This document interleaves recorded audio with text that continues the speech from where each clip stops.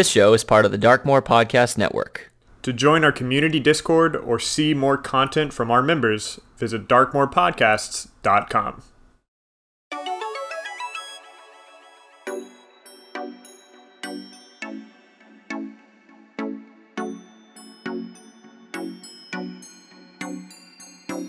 Hello everyone, and welcome to Dragon Mind, a tabletop discussion podcast brought to you by Incendium RPGs.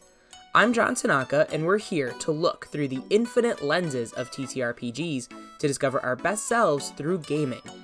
In today's episode, I had the privilege to converse with Kerina, a professional game master that works with younger players.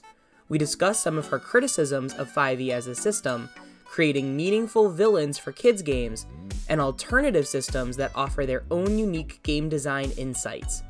To support this podcast, make sure to drop a 5-star review on your app of choice and let us know any insights or questions you have about this episode over on the Darkmoor Podcast Community Discord. So without further ado, let's get started.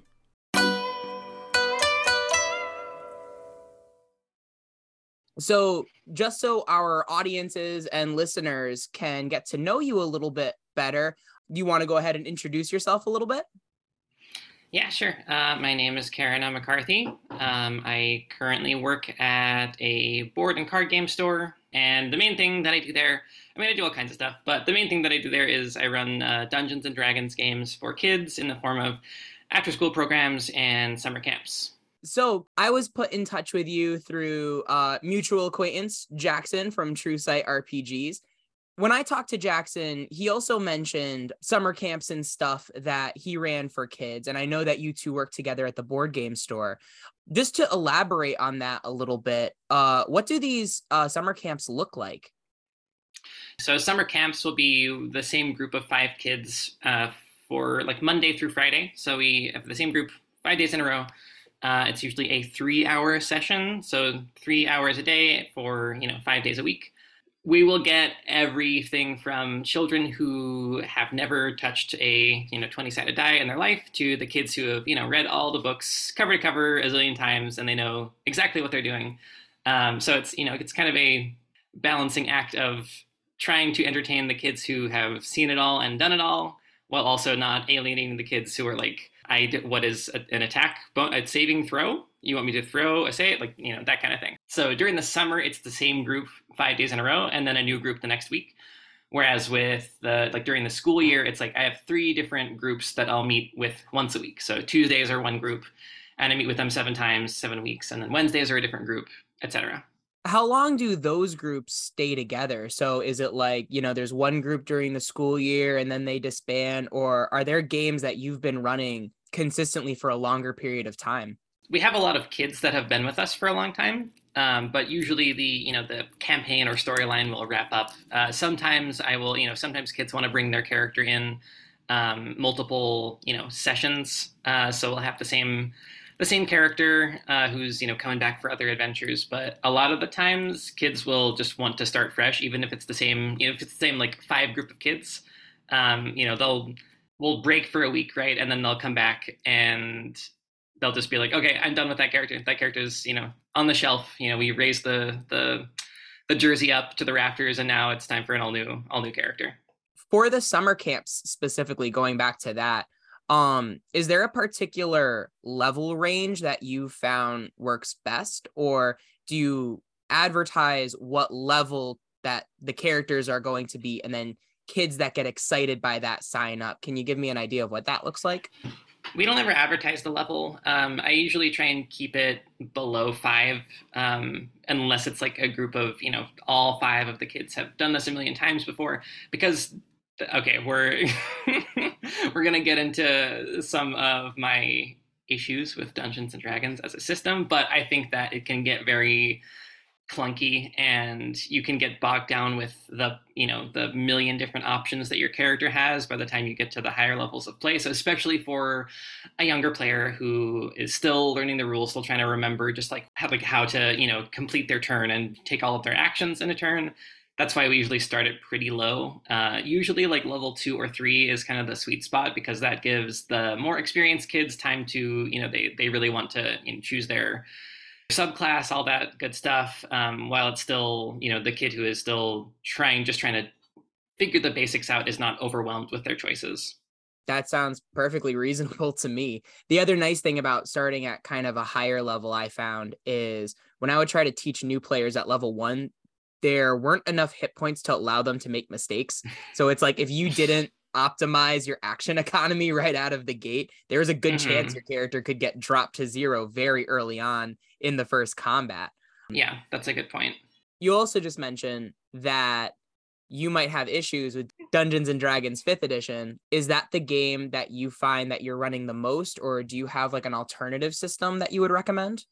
That is the only game that we run for paying customers, because that's the game that people will play in my experience anyway. Early in quarantine, this was back when I was still running an adult game as well. I was really excited about, have you played Lancer before?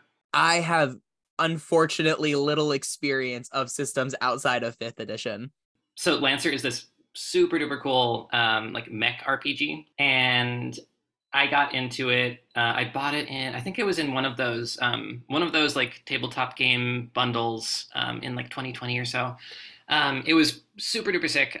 Character customization is awesome, and it's anyway. I don't have enough good things to say about Lancer, but I was like, okay, let's run an adult game of Lancer over the internet, and it was a fun experiment. I think the feedback that I got from the players that did show up was like, being an adult and learning one tabletop game is hard enough. I'm gonna stick to what I know, which is Dungeons and Dragons. So we started off with like 4 or 5 players, and by like the final week, it was me and one other person on the call. And so ever since then, the store has been kind of like, we're gonna stick to D&D because that's what gets people in the door. So I have sometimes when like only a couple of kids show up. Usually, 5 is our maximum. But there's been times when like only 2 of the kids have shown up, and that's when I will, I'll be like, we don't really have enough people to do our adventure. So many of our comrades would be missing out. So maybe we can try this other RPG right now. I'm putting on my like puppy dog eyes to try and get kids to try something else out. Yeah, and even for adults, it like you mentioned, it can be really hard to get adults to kind of shift and try out a new system. To stick on Lancer for a second, I've been a lifelong fan of Mobile Suit Gundam, and I was gonna say, are those Gunpla boxes behind you? They are. So okay, this is cool. all audio. Nobody has commented on any of the YouTube videos, but yes, I actually, and I've got the HGUC Nightingale over on the other corner. Heck yeah. Oh my God. I've always loved the idea of actually using Gunpla as my minis to run a tabletop game. And I tried it out a few times, but one of the things that I ran up against was just finding a system that could balance out the crunch so that it would feel like you're not only a character, but you're within a machine that has complex parts and needs repairing and maintenance and advanced systems, not bogging it down so much that, you're not getting to play and have the cool story moments. So just in terms of the specifics, how crunchy is Lancer as a system? Lancer is very crunchy. Lancer is Lancer kind of separates the human scale stuff from the robot scale stuff in a way that I think is very smart. Human scale adventuring is very rules light and is very like narrative focused. You will explain what is going on, and sometimes the GM will call for a dice roll to complicate things. And then conversely, the robot scale stuff is basically like a tabletop war game. And what I like about that, so something that kind of like bothers is the wrong word, but like power gaming, like optimize your character build is something that's always kind of like, I don't know. My first system was Dungeons and Dragons 3rd edition, so I did a lot of that back in the day. Like, if I choose this feat at level 1, that gives me these options, and then I can prestige by the time I get to level 5. I'm kind of tired of that in a lot of fantasy settings, because it's like that problem that I feel of like that disconnect of like, I'm just a person, but I'm out of character making all of these choices to make my stats higher. All that makes so much sense when it's a robot that you're building. like I want to optimize my build, and that feels good to me when it's in Lancer because it is literally a robot that I'm getting inside of. I hope that I made some kind of sense. Well, it does, because I actually have had this ongoing debate with my friend Michael, who we did an episode of the podcast on optimization. And I think one of the points that he tries to make a lot is that if you identify what the optimal route is, you're really limiting the types of narratives that you can create by just choosing a set amount of mechanics that are better than others. And yes, optimization exists in 5th edition, but in my experience, it's nowhere near as bad as some of the testimonials I hear about 3rd edition or Pathfinder 1st edition. So yes, there's still optimal routes, but it's not like the very crunchy feat chaining of every other level. You're building up to this hugely powerful character. But Which I would also understand. be lying if I said that I didn't love that too in 3rd edition. I don't know. I'm very nostalgic for 3rd edition. Yeah, and I came onto the scene a little too late, I guess, to have some of those the memories of how the system kind of like has evolved over the editions. But that makes total sense that narratively it would make sense, especially like, if you look at Gundam, that kind of mech is in wartime.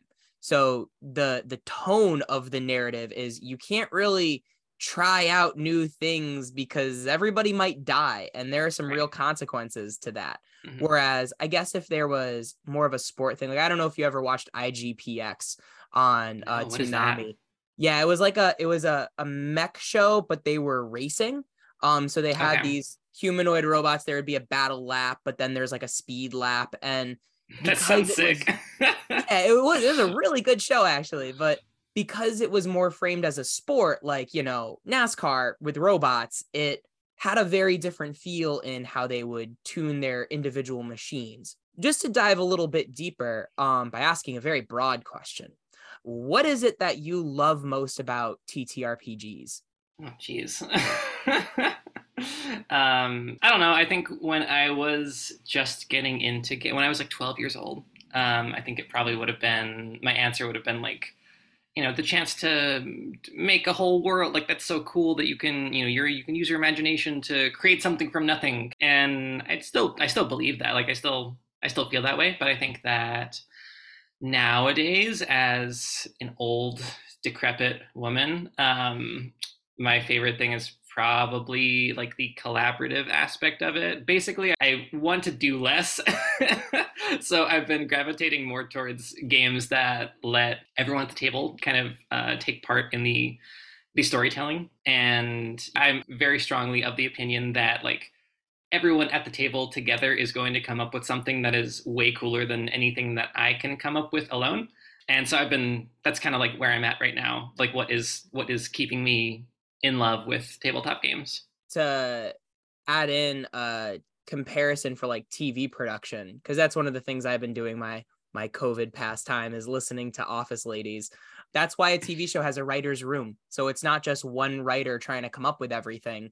It's a collaborative effort of everybody bouncing ideas off of. Do you have a particular moment that you can think of, maybe from a kid's game or maybe from an adult game that you ran, where that collaboration really led to like a cool moment that couldn't have been done by a single person? Oh, geez. So more recently, I introduced some of my friends. None of them had ever played a tabletop game before in their lives, but they were all members of like an improv group. So they were very, very good at, they were good at role playing, even though they had never like, played a game of D&D before. Because they're just used to like stepping into a character and like, breathing life into it in the moment. So I introduced them to role playing with Dungeon World, which is a Powered by the Apocalypse game. I don't know if you're familiar with any of the Powered by the Apocalypse games. This is basically like what I want to play instead of D&D when I'm playing D&D. Dungeon World is like, it's fantasy. There's orcs and elves and all that good stuff. But the Powered by the Apocalypse engine is a like way of, playing role-playing games where like the huge thing is that there's never like a binary pass fail. which is a huge part of D&D. D&D, when you get to combat especially, is very much like, I roll a dice, I either hit the monster or I miss the monster, and then that's the end of my action. So, Powered by the Apocalypse games are all about you're going to roll some dice, and there is a complete success where you get exactly what you want, and there is also a partial success where you get what you want, but at some cost. Everyone at the table is encouraged to be very broad with what those actions mean. So things get really dynamic really fast. Basically every encounter in Dungeon World becomes this little movie sequence that is very memorable. A lot more memorable, I think, than your standard 20-foot by 30-foot room with enemies in it. I feel like the more strict rules of Dungeons and Dragons can sometimes be an inhibitor to cool things happening. There's so many times when a kid especially will have some off the wall, incredibly creative idea, and there's another kid at the table who knows the rules really well. So it's kid, I'm so sorry. I would love to let this silly thing happen that you're very excited about, but there's a kid over here who's going to get upset if you technically, that is both an action and a bonus action, and you've already used your item interaction for the turn, so that's the end of your turn right now, actually. Well, you bring up an interesting point about Powered by the Apocalypse and just how the engine doesn't have as many restrictions because it doesn't get as specific. How much experience do you have with the fate system? None. I have thumbed through the book a couple of times, and every time I look at it, I'm like, this is cool. I should try this out. And then I haven't. Well, even thumbing through the book, you've done more than I have. I just have talked to a lot of people. How similar do you feel Powered by the Apocalypse is to Fate? I'm not an expert in Fate, obviously. I know that Fate has a certain number of successes, I think. You're rolling dice and trying to find successes versus pluses versus minuses, I think. I know that in Powered by the Apocalypse games generally, and Dungeon World specifically, which is the only one that I've really spent that much time with, the GM is encouraged to do as little as possible, basically.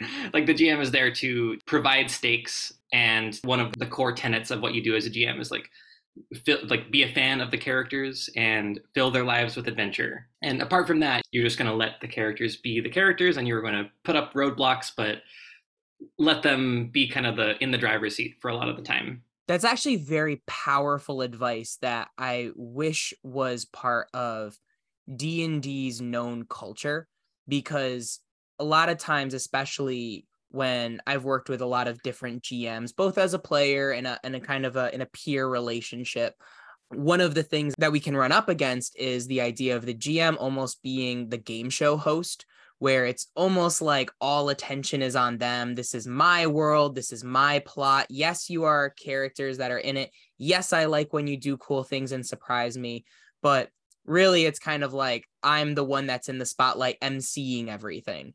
Whereas the approach of being more of the term I've been using lately, and I don't know if it's completely accurate, is an editor, where if you watch a movie, no one walks out of a Marvel movie going, wow, man, the person who put in that jump cut, they really brought the emotional continuity of this scene together. But the editing is so important, how scenes connect together. Even little things like which shots can display which character is talking to who can have such a powerful effect on the story. And even more so, what ends up getting removed from the film so that scenes don't drag on too long or anything. This idea that the GM should do as little as possible to get the most out of their players and be their players' biggest fans. That's really profound.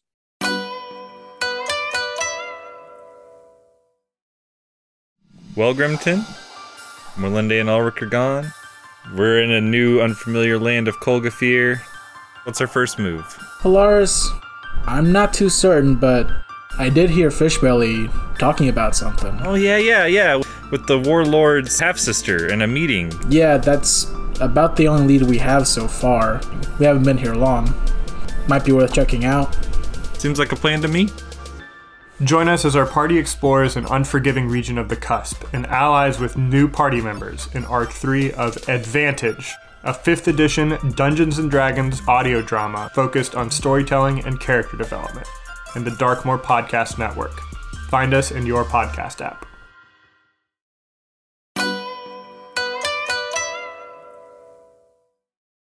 So speaking of GMing, it's a much different job than being a player.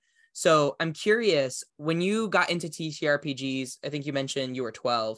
Did you start as a GM or did you start as a player in somebody else's game? I started as the GM. This is so the origin, the Kerina origin story is I was at a kid's birthday party, but it was one of those parties where like the kid wants it to be like a cool party. I was at this party with my friend, and it was a much cooler scene than either of us felt comfortable being at. So we were just like standing in the corner, not really knowing what to do with ourselves. And do you know the cartoon show Recess? There's an episode where TJ breaks his arm, and so he can't play outside for recess, so he has to do inside recess. And he meets like the nerd group who always stay inside, and they play some D&D with the serial numbers filed off type of game. And I remember seeing that episode and being like, that's so cool. I want to do that for real. So we're at this event that we're just like, I don't like this. People are scary. And just started like, making up stuff, just basically like make my friend laugh. I was 12, so it was like, you're a chicken who farts or whatever, and you're in a dungeon, and there's a door to the left, and there's a shadow demon or whatever, and what do you do? And then my friend is like, I fart on the demon, and like, oh, you did it. Anyway, so all of that was just to to entertain ourselves and to entertain my friend, and I think that from there, I started getting interested in, like, oh, I could actually play this game like for real instead of just kind of like making it up as I went along. So I think I've always been the GM, not because I feel like I think I'm a GM because I think I'm a bad player is what I would say. Well, that's certainly an interesting perspective. How often have you found yourself in the player seat of somebody else's game? God, not very often at all. Though, like the last time I've been playing in a 5th edition game run by one of my friends, and yeah, it's hard. It's hard to be a player. I never know what to. I always feel like I'm like not role playing when I'm a player. Like I never feel like I can. I always feel very like distant from my character, and I wonder if that's like why I feel more comfortable in the DM chair. Because I'm always like, what would my character do? And I'm always like, I don't know. She would stand there and be quiet. But that's not fun. Yeah, I do wonder how much of that separation of character from player you naturally create as a habit because you're so used to switching between NPCs as characters. As a GM, it's just what your normal mode is. In that campaign, what class are you playing?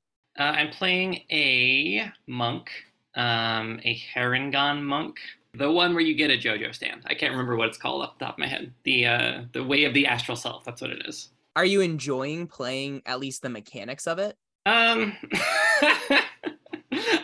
enjoying role playing with my friends. I'm enjoying telling a story with my friends. I think the times where we get into combat are kind of like the most. This is through no fault of it. This is not me. I'm not throwing shade at any of my friends. My friends are all wonderful. But I think that combat and D&D is kind of a slog for me to get through, just to think about.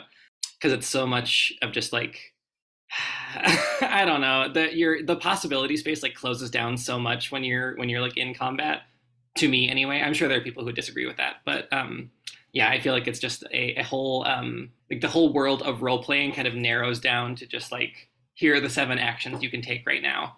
I completely understand. I mean, that's part of the double-edged sword, right? It's streamlined, so it's easy to understand, but there's only so many dynamic choices that you can make, and there's only so much support the system affords you to be able to try something creative, like you mentioned earlier. So you did mention that you have a few different groups going at the same time right now, right? What is it that you're currently working on to level up your game? Yeah, I think the thing that I think I'm weakest at, well, ending things in a general sense, but the confrontation with like the main villain is something that I think I always really struggle with. So I've been trying to make those feel more meaningful for the players. And that is tricky for a couple of reasons. First and foremost being like striking the balance of running games with kids, like how do I make this person threatening and evil while also keeping it like G or PG appropriate, and also not feel like a total pushover too. I hate the cartoon villain that's like always just a huge like buffoon and is always messing things up. Like I was never scared of those when I was a kid, so I want to make like a villain that actually feels like they can mess things up if they if things go awry. But I've found often that kids really want to talk to the villain or like figure out like what their whole plot is, and I am very much a person that will come up with a kind of a vague plan for where to go and then figure out the rest as I'm running the game. So often it'll get to be like it's the last week and why is this villain doing this thing? I guess I have 2 hours to figure it out. But then when a kid wants to be like, okay, we have you beaten. Now tell me your whole backstory. Sometimes I need to come up with something very quickly. So basically, I've just been trying to think of ways to make those experiences more meaningful and make the encounter with the person pulling the strings, if there is a person pulling the strings, feel more weighty and less just like, I don't know, he's a necromancer. Necromancer's gonna necromance. Well, actually, speaking of that, are there certain templates that you tend to like more than others or have tried out? So, like, for example, you could have a villain that's like a Death Knight, real tanky bruiser type, which is going to play differently than a necromancer or a spellcaster or even a political advisor. Is there one of those archetypes that you feel yourself drawn to? I think a magical foe is usually easier to run because it's easier to justify them, summoning in backup. Because another thing that is tricky with D&D is when you have like the one big boss. If it's just like a guy, then he's going to get taken out in a hit or two from the paladin who has saved all of their spell slots, and they're going to burn everything on the biggest divine smite in the universe and just drop a nuclear bomb on this necromancer. So being able to justify like, and here's my skeleton army. I love a good skeleton army. I think my favorite like look of a villain is like a skeleton in a robe. I don't know. Do kids think that's scary nowadays? I don't think they do, but I think they're cool. I think skeletons are cool. Well, and especially working with kids, it does give you a little bit of at least a technical respect for something like Disney that's trying to figure out how do you strike that balance between having it be a threatening thing but not overwhelming. And absolutely. Skeletons are a neat example because I actually had this epiphany earlier on with this podcast, which is, people don't feel bad like killing zombies because it's not like, they shouldn't exist to begin with. They're undead. In the 80s, all of the cartoons, they were destroying robots, not people. Yes. You can do whatever you want dismantling a robot or a skeleton. It gets real dark when it's just Steve Minion number 2. So. Yes. Yeah. Especially working with, even when I'm not, I think I still do tend to gravitate towards that type of enemy. For a lot of reasons, right? It's easy for the group of goblins that are attacking the village. It's really easy for that to get into some gross, like real world, like racist politics, that type of thing. So yeah, I think that early in my time working with kids, it was like, you know what? It is so much easier for the big bad boss to be a kind of like more existential threat or a creature that does not exist in reality. I am the spirit of despair itself.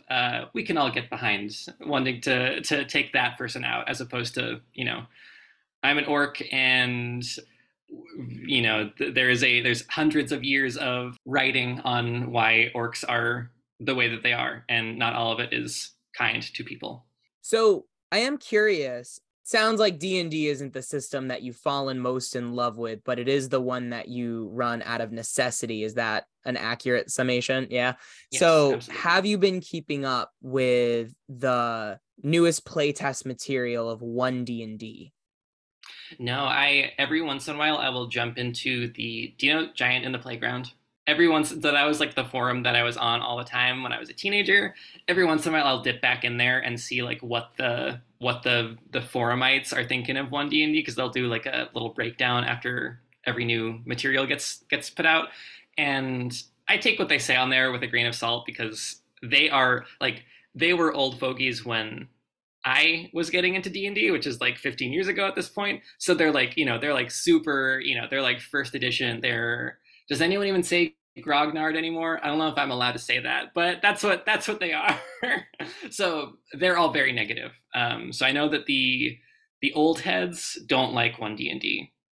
And I know that as soon as it becomes the thing, we're going to be adopting it. So I kind of don't really have an opinion about it at all. Fifth edition isn't my favorite game, but that's the game that I play because you gotta run it. So as soon as whatever it's called, as soon as 1D&D comes out, I know that I'll be running it. So I'm kind of just like consigned to that at this point. But I don't know. Is there cool stuff in it? I know there's animal people, which I'm into. Oh, well, they took them out already, but They took out the animal people. Oh my god! I'm actually all right. So I don't know what I'm stepping into here. I actually am cool with it because they had this specific species ability that tied them to the divine. So you couldn't just be like a cat person. You had to be a cat person that could also cast thaumaturgy and have angel wings. Yeah. That was lame. I'm very pro animal people. I'm very anti angel people. I don't like Asimars. I don't like any of that stuff. So let's say Wizards of the Coast, after it's done sending out its Pinkerton agents, calls you up, Kerina, and says, listen, Jeremy Crawford is in the hospital. This is a pretend scenario. We need you to lead the design team on fixing 5th edition. What are some things that you might suggest to them? Oh my god. Bring back Thaco. No, just kidding. I think that I have no idea how to answer this question. I don't know, because I kind of think 5th edition is, for as much bad as I am on 5th edition, it kind of feels like it's in a pretty like stable place to me, like from my perspective anyway. Like it has a pretty dedicated fan base, and like the people who like it really like it. Kind of seems like D&D is as big as it has ever been in the history of the world right now. So like I don't think there's anything that I could say that would improve things at Wizards of the Coast. Because what I would say is like, let's forget everything and make a new tabletop game, and we're gonna invent a new die. It's a 30-sided die. I don't know. If you could pick a system and you knew people would sign up for it, so you don't have to worry about D&D's brand recognition, right? What would be the system that you would want to run for your kids' summer camps? So I would say not necessarily the exact game of Dungeon World, but something similar to Dungeon World would be wonderful to run. Basically, I would want a system that is not as like solved and solvable as Dungeons and Dragons is. And when I say that, I mean like the kids who have, like I said, the kids who have read every single book a zillion million times, they know the right builds and they know how to min-max their characters to the nth degree. And it's always a tough time like convincing them that this is a game about storytelling and that it doesn't actually matter if your character is any good at what they do, because we're going to have fun regardless. So what I love about Dungeon World and games like it is the focus on like you are not here to like demonstrate competency in character building. You are here to sit at this table and tell a story with your friends. So that would definitely be something I would focus on, because I think that, like we said before, the possibility of space of D&D can sometimes be narrowed by the concreteness of its like specifics. So a game like Dungeon World would be awesome for that. This is also just a totally unrelated plug, but on one of those days when I had like a light number of kids and I got to like run something, I ran this game that is out digitally. I don't think there's a physical edition yet, but it's getting printed, called Animon Story, which is like a Pokemon / Digimon-esque role-playing game. And that was actually that one was like for me. That was like, I'm gonna convince these kids to play this for 2 hours. They're gonna, they gotta do something for 2 hours, so they're gonna, I'm gonna subject them to this. But they were surprisingly high on that, and I think that's because kids like Pokemon, as it turns out. Newsflash. But that game was super fun too, and it was also, I think, good for children in that it was more focused on the collaborative storytelling aspect of it, and less on a like let's get your sick elite gamer build. So, feel free to add your own thoughts to it. I find that 5th edition's core mechanics are the D20 check and the action, bonus action, movement, action economy of combat. So those are like the real core mechanics that facilitate all of the rest of the specific rules that come up situationally. Do you have particular core mechanics that you've discovered playing different TTRPGs that you think would, if you were to create a custom system, would best facilitate the kind of storytelling that you would like out of your players? I'm kind of two minds about it because I like tactical games. So my like dream combat system would probably be something like a Final Fantasy Tactics or something like that. Like I've always wanted like combat facing to matter, like what direction you like end the turn in to matter. I'm gonna interrupt for a second. Yeah, no, yeah, because when I introduced combat facing from the Dungeon Master's Guide into my latest 5th edition game, it made it run so much smoother and so much better. Because really? Oh, that's now you could establish line of sight. So it's like, can the enemy actually see you? And because you get advantage if you get to their back arc, all of a sudden, like it was super clear when rogue sneak attacks would go off because they got behind the person. And it suddenly, now the tanks could act as positional distraction. So that, if you can turn around to not get advantage on you, but now you don't have your weapon on the correct side to opportunity attack. So it made it a little bit crunchier, but it actually added to a lot of the storytelling when I did it. So I fully 100% back. That's super cool. That's the thing though, is that I think all that stuff is super duper cool. But at the same time, I think when I think about the types of games that I want to run, because that sounds super cool if it's a video game and everything is like all of the like bookkeeping is taken care of for me by a computer.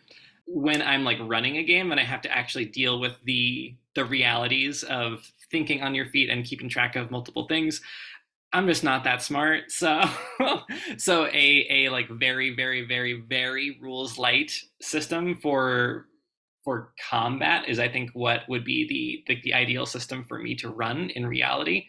And that's the thing where, like, announce your intentions. There's not even like discrete moves, right? Dungeon World is really cool because it encourages players to not to choose their move. There are like moves. There's what is it? Act under pressure. Like hack and slash is one of the moves, and that's like your main attack. But you're encouraged not to do like, I'm going to take the hack and slash action. You're encouraged to describe what your character is doing. I want to run up to the ogre and stab him with my dagger. And then now as the GM, it's my turn to say, okay, well, there's a line of archers that are between you and, that are to the side. So, the flagstones are also kind of uneven between you and this ogre. So based on that information, here's the dice roll that you're going to make to determine, how successful you are at that. And I think that really encourages more details to become relevant in combat, which like are the little like grace notes that make stories interesting, like slipping on uneven flagstones or like the sun getting in your eyes when you're trying to like line up a shot. Those are the things that I almost never think about when I'm designing a combat encounter in like a very crunchy game, but they're the things that you're encouraged to think about. And so they come way more naturally when you're in a more narrative system. So I think that as much as I want to like get like as crunchy as possible, I want every, like roll for the tension in your shoulder as you pull back the, your arrow, whatever. I think in practice, what I would want is actually the exact opposite of that. A very narrative focused system. So you mentioned having a background with 3rd edition D&D. Have you had any experience with Pathfinder 2nd edition? No, I know that there's I forgot what the website is, but you can like look at all the rules on the internet. So I've poked around a little bit. It doesn't make any sense to me. I think maybe I'm running into that. I'm running out of bandwidth for learning another new system. So yeah, I've heard that it's not like first edition Pathfinder, which means that it's not like third edition Dungeons and Dragons. So I haven't run it myself either. I did find that trying to poke around the website was just runes to me. I had no idea what was going on. But when I actually purchased the core rulebook and started from the beginning and started moving my way through, all of a sudden everything made sense. I do know that whereas D&D has the movement action bonus action system, they have just a 3-action economy where like an attack, move, a 5-foot step, which is just a disengage, all those cost an action and you can mix into them. Spells usually cost 2 actions, and the more attacks you make on your turn, there's like a -5 and a -10 penalty that get added for each subsequent attack, which is supposed to encourage you to like move, attack, and then do something else with your third action. I see. So I haven't had any experience with it to be able to report on it. I was just curious because one of the YouTubers I follow is the rules lawyer, Ronald, the rules lawyer. And one of the claims that he made is that because Pathfinder 2nd edition actually has more rules, it can remind players how to role play because they have specific things that they're excited to use. And I've seen it both ways. I think it's like a personality thing. So in your experience with adults, so kids, it sounds like it like inhibits their creativity because they want to play by all of the rules a lot of the time. For adults, do you find that having more rules helps, or do you think it still gets in the way? I think that it's totally dependent on the group that you're with. Like if your group is a bunch of tactics heads, then yes, they're going to love doing that. I think that the inclusion of more rules and more crunch is usually more opportunities to say no to stuff. There's a 3rd edition resource book called The Complete Scoundrel.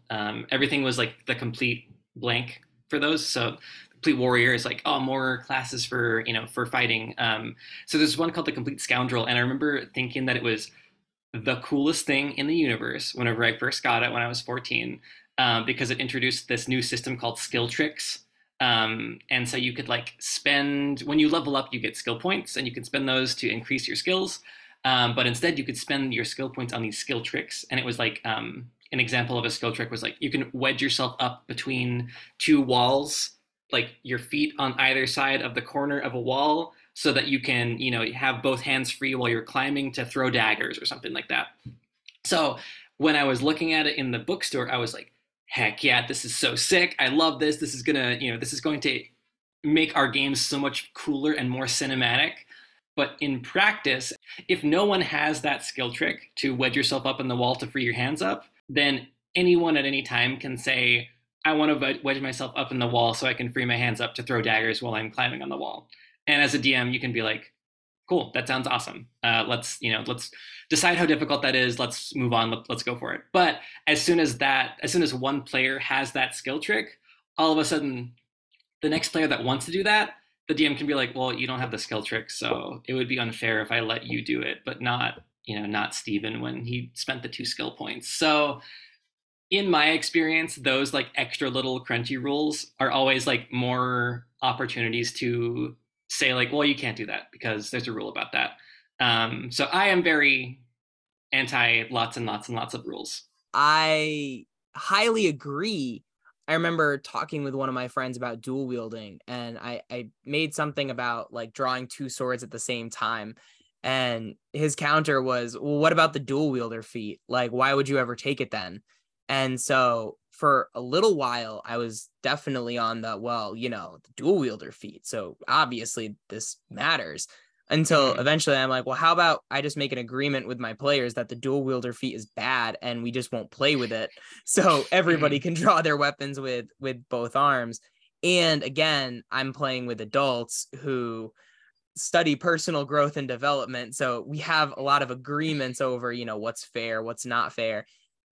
I'm not having to factor in the maturity of child players trying to not only learn the rules of the game, but the soft rules of the social contract of the table. Well, Kerina, it is about that time. Before we close our conversation, do you have any closing thoughts? Indie games are good. Everyone should play more indie games. Play D&D if you have to. Thank you, everyone, for listening to today's episode. Dragon Mind is brought to you by Incendium RPGs. For more content by us, check out our YouTube channel with the link in the description below. Our theme song, J-Pop, is brought to you by Fesliyan Studios, and you can check out more of their awesome work at fesliyanstudios.com. This podcast is also a proud member of the Darkmoor Podcast Network. To discover more excellent TTRPG content like this, head to darkmoorpodcasts.com.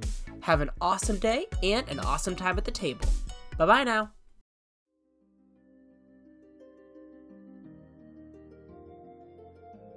Sugar, spice, and everything dice. These were the ingredients selected to create the most badass ladies in all of Arcandrum. Each treated to a vision of the possible destruction that could befall the world if they did not stop it. Thus, the Dream Team was born. Crit Like a Girl is a cinematic podcast featuring the adventures of 4 strong women and an adorable little owl. Join us every other Monday, and come see how we crit like a girl.